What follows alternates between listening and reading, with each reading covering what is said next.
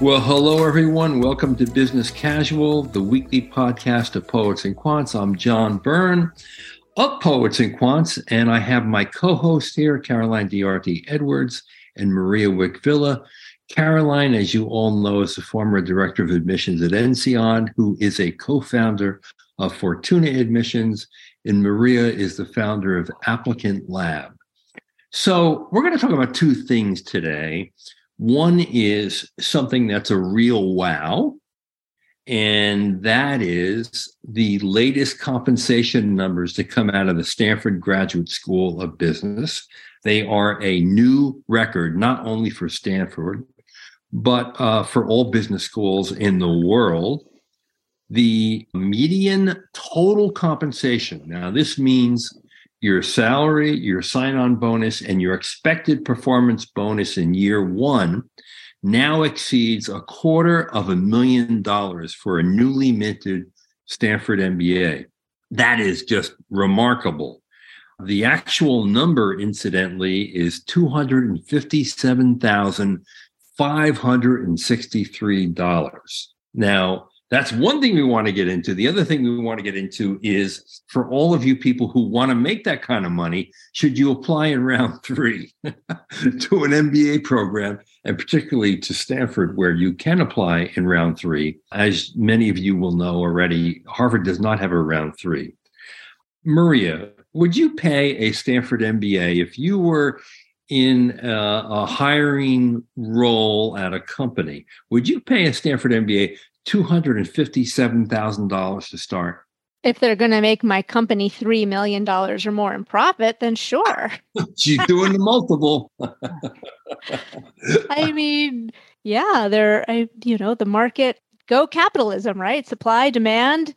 If these employers are willing to pay that much, it's presumably because these graduates are providing that, at minimum, that much value, but presumably much more value than that to whomever is employing them. So, great. Good for them. Hurrah, huzzah, huzzah.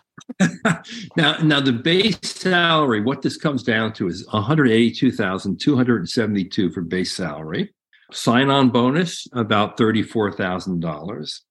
And then the expected performance bonus, and this could be an optimistic number because you never know what can happen, is $91,000, up from $78,000 the year before. So a really big jump in that number. There was also an increase in the actual salary number as well. Caroline, what do you make of this? Well, why do you think Stanford MBAs make much more than MBAs from any other school in the world? Why?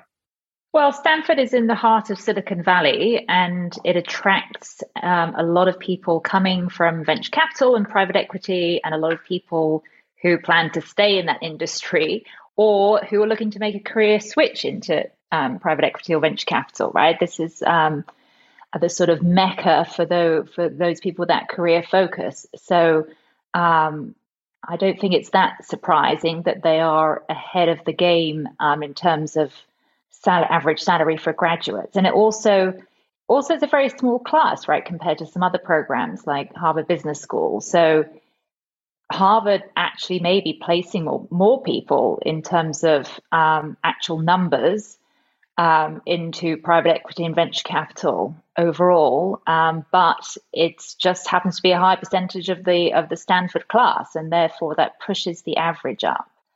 Yeah. So I think it is largely driven by that particular industry.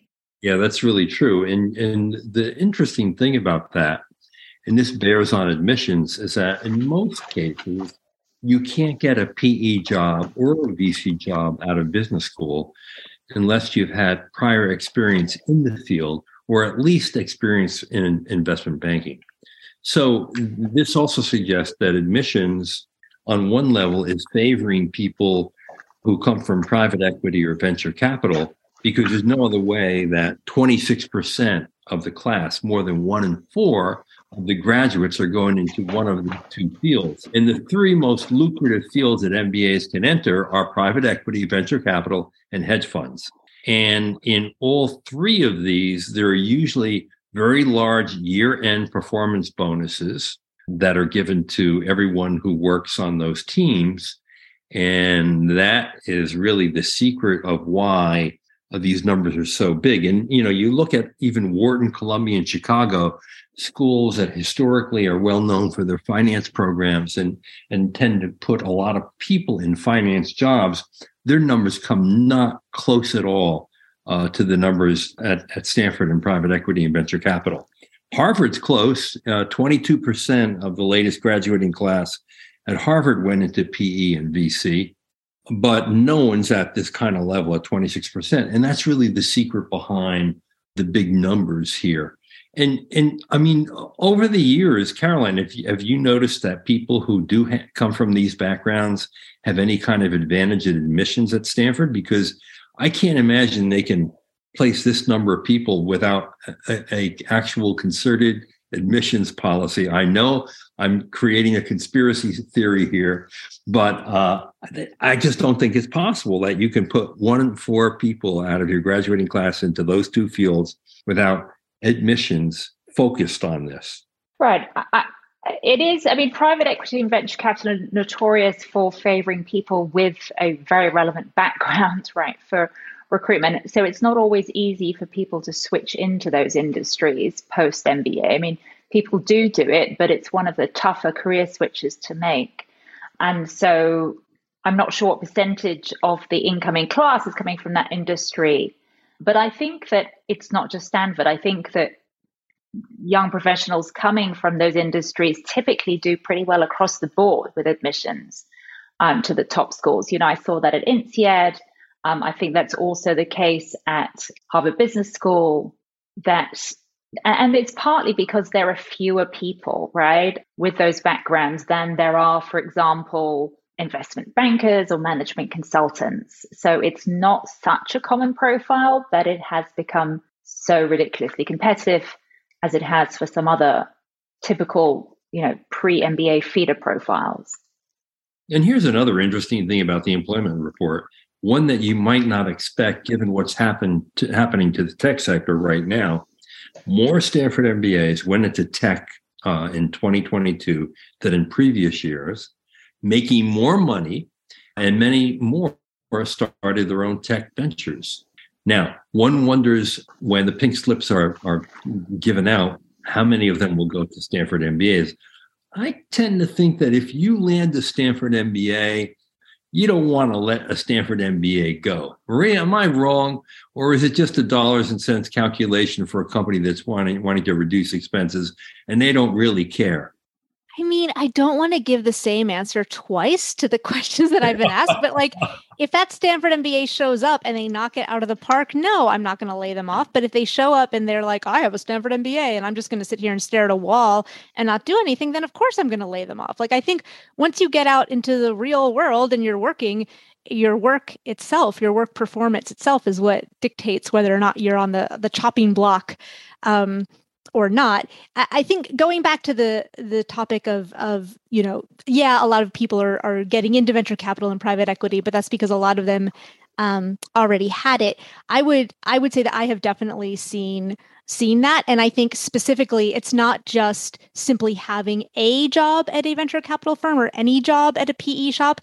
I think the people who are having a lot of success, in my mind, there's sort of a hierarchy. And if you want to get into, say, a Stanford or a Harvard from the PE VC world, it's not just enough to simply be working in it. I think you have to have been, for example, you have to have evidence that you've been driving portfolio decisions, that you have had an impact on the investment committee where you work.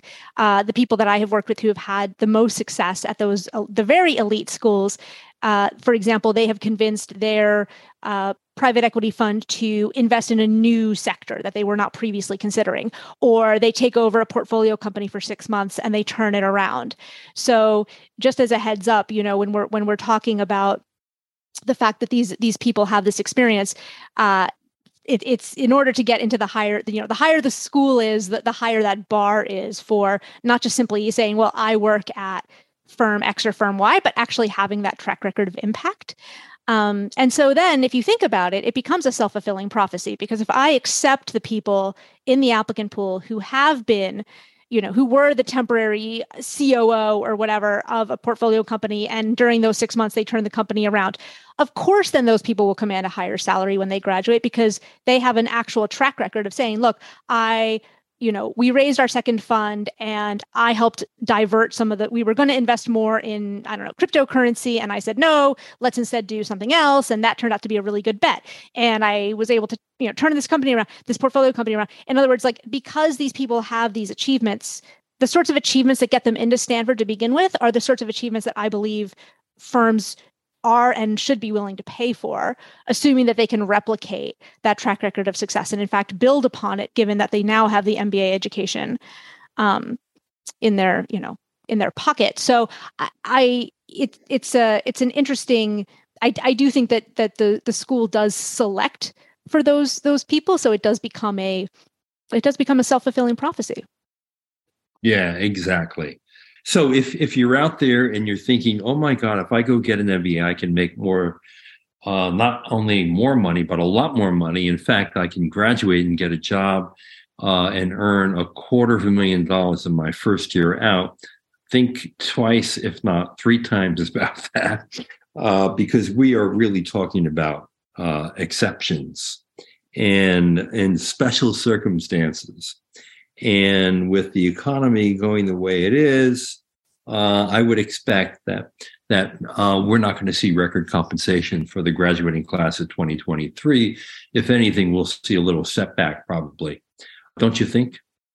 Yeah, I think that's likely. But in any case, for someone who's thinking about going to business school, I wouldn't take the short-term trends into account because it's a long-term project, right? Or at least it's a medium-term project heading to business school. So someone applying now is going to be graduating, at the earliest in a couple of years, and the economy may well be very different then. So no one has a crystal ball and can predict exactly when is the perfect time to head off to business school so that when you graduate, you are at the peak of graduate salaries. And in any case, right, these things, I think they sort of iron out over time. So if you do happen to be coming out into the market when there is a terrible recession, maybe you won't get your first choice job or employer, but people find ways to, take additional steps and maybe make that career transition a year down the line or 2 years down the line. The MBA is something that serves you in the long term. So it's not just about landing that immediate post-MBA job, but it's about, equipping yourself to manage your career effectively in the long term. Yeah, very true. Which leads us to round three. These are the deadlines that at many schools are the final deadlines for admission in the fall of this year in 2023. And most of them are in late March and early April. In fact, on April 11th is the deadline day for round three at Stanford, Chicago, Yale, MIT, and Cornell. April 5th, it's Kellogg. March 27th, it's Dartmouth Tuck. March 20th, it's Wharton. But we also know that round three tends to be the smallest round. And it's the round where admission officers often are looking for people who fit a certain profile to help the diversity of the class. Is it worth even applying in round three? And I'm imagining that there will be many people who could apply in round three, given the extent and the lateness of many of these tech layoffs, where you have a lot of young people who may not have a graduate degree. And this could be a perfect time for them to apply. Maria, is round three sensible? Normally, I tell people to not even bother with round three, that at this point, you might as well just wait the extra 6 months and apply in round one, mostly because I feel like most of the seats on the bus have already been given out. And so it's basically standing room only by the time you get to round three.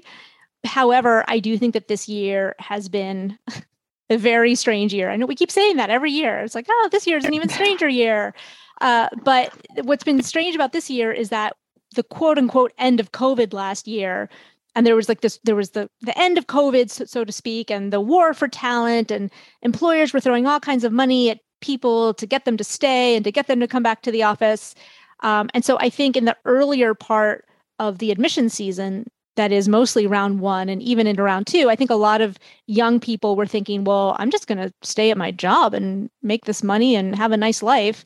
And now with the layoffs that have started really taking off in sort of November, December, and even now into January, I think applications for domestic candidates have been down this year pretty significantly. And yet I think that they might pick up all of a sudden very quickly. And so I think the schools themselves are signaling to us that that this round three is not like other round threes, because the schools have started saying things like, well, maybe if you've been laid off, maybe you don't need a GMAT. Maybe we're willing to overlook certain things and we're willing to roll out the red carpet and extend the deadlines for you. And I don't think the schools would be making any of these concessions, and certainly not signaling these concessions, if they themselves were not looking at this round three in a very different way than they normally do. So I do think that this round three, especially for domestic U.S. candidates applying to U.S. schools, I do think that this is a rare time. I can't believe I'm saying this, but I do think that round three is a viable round this year. Yeah. And, and just in the past week or so, Dartmouth Tuck announced that they're offering GMAT and GRE waivers for laid off workers, and not just tech workers, but workers of any industry who have laid off for their full-time program through March 1. Kellogg has extended its test waiver through round 3, basically continuing its overture to laid off tech workers. What do you say about all this, Caroline? I think you are less a naysayer about round 3. Yeah, I totally agree with Maria that this year is different with the top US schools. I think that they've been disappointed with the application volume that they've seen so far, and they anticipate that as we head into a period of perhaps a recession, or at least an greater economic uncertainty and with more layoffs, they anticipate that the following season is likely going to be much busier for them, right? So they're expecting that probably there'll be higher application volume for rounds 1 and round 2 in the next season, so the fall of 2023 and spring of 2024. And so they're trying to pull some of those candidates forward exactly to apply now. So I would certainly encourage candidates to give that a shot, especially if now is the right time for them to go to business school. And if they have been laid off, it's not ideal to have to wait until the fall to apply, and then they would be heading off to business school, 18 months from now, right? So that would be a very long time to wait if you are not sure what you're going to do in the meantime.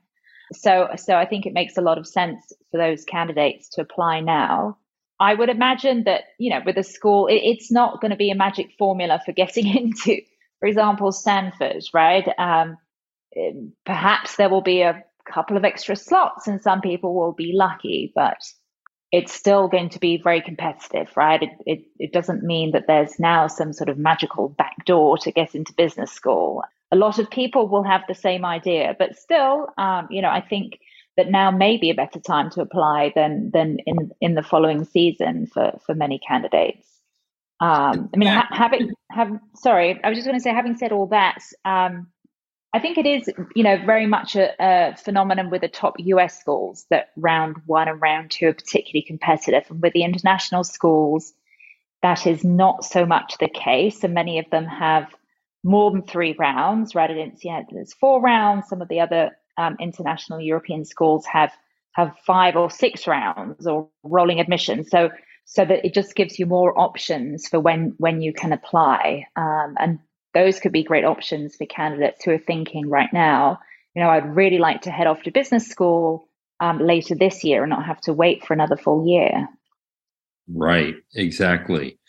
And I think another point that we have made already in earlier podcasts was the sense that we felt admissions officers were putting a lot more people on wait lists because they didn't know how each round would fall given the decline in domestic applications. And if that's true, it would indicate that there's a little bit more room in the available classroom seats for round 3 candidates because they're probably too many on the wait list from round 1 and round 2. Am I right on that? Yeah, I think there may be some movement on the wait list now. You're right that there has been a lot of waitlisting this season. I think it's just, it's an uncertain period, and likely rounds 1 and round 2 were a bit disappointing. So they're sort of hanging on to some candidates to see what else they get coming through the pipeline now. Right. If you apply in round 3, should you apply differently in any meaningful way from someone who would apply in round 1 or round 2? I can't imagine that you would, but maybe I'm missing something. Maria? I think the fundamentals of your application would be the same. However, you may want to explain why now. Why are you applying now in round 3? If you were laid off and business school wasn't originally something you were considering, or you were only mildly considering it, I do think that explaining the circumstances to why you're applying in round 3, I would address that probably in the optional essay, just to make it clear that, what your thought process has been and why now is the time for you to apply, because it is uncommon to apply in round 3 for the U.S. schools. So that's the only difference. But everything else I would do exactly the same. And I imagine there can be no better justification than I just got laid off. I was intending to get an MBA all along, but I wasn't going to do it until X year. But because I'm laid off, it's just a great opportunity for me to take a time out, to develop more skills, and to go for it now. I mean, isn't that right? Exactly. Yeah, I think so. And just from experience of reviewing candidates in the final round at INSEAD, it is more common. And that's probably why schools allocate far fewer places to their final round. It is true that there is more variable quality in that final round. So you tend to get more candidates applying in the last round who have just, they've prevaricated, they haven't got their act together, and they've sort of thrown things together at the last minute. The average quality is typically higher in the earlier rounds, because then you get the candidates who are really well prepared and have been planning this for perhaps years in advance, and have really thought very carefully about their timeline.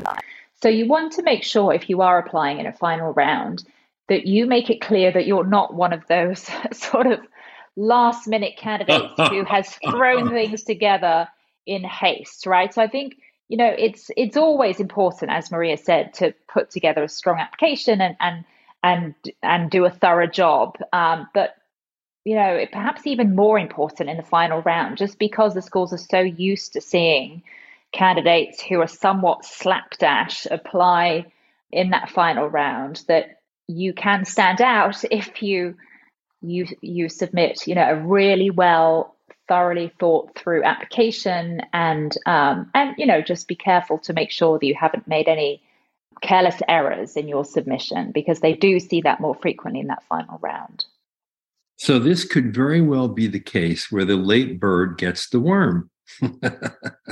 Right? Yeah, absolutely. So that old proverb, the early bird gets the worm, the one who arrives first is the best chance for success, may in fact not necessarily be true this time, particularly because of all the layoffs and the different sort of waiver policies and extended round 3 deadlines that we're seeing schools offer right now, and given the decline in domestic applicants. So even if you can't get in, I also think in round 3, what it is to me is practice for round 1 next time, if in fact you don't get in. Because if you're doing an application now and a standardized test this late in the game, you may not be able to put your best foot forward, let's face it. But you'll be laying the groundwork for a really good application in round 1 the following time. And that's worth something as well. So for all of you out there, good luck on your MBA journey. Maybe you will get into Stanford. Maybe you will be among the stats next time, earning $250,000 to start. We hope you are. This is John Byrne with Poets and Quants. Thanks for listening.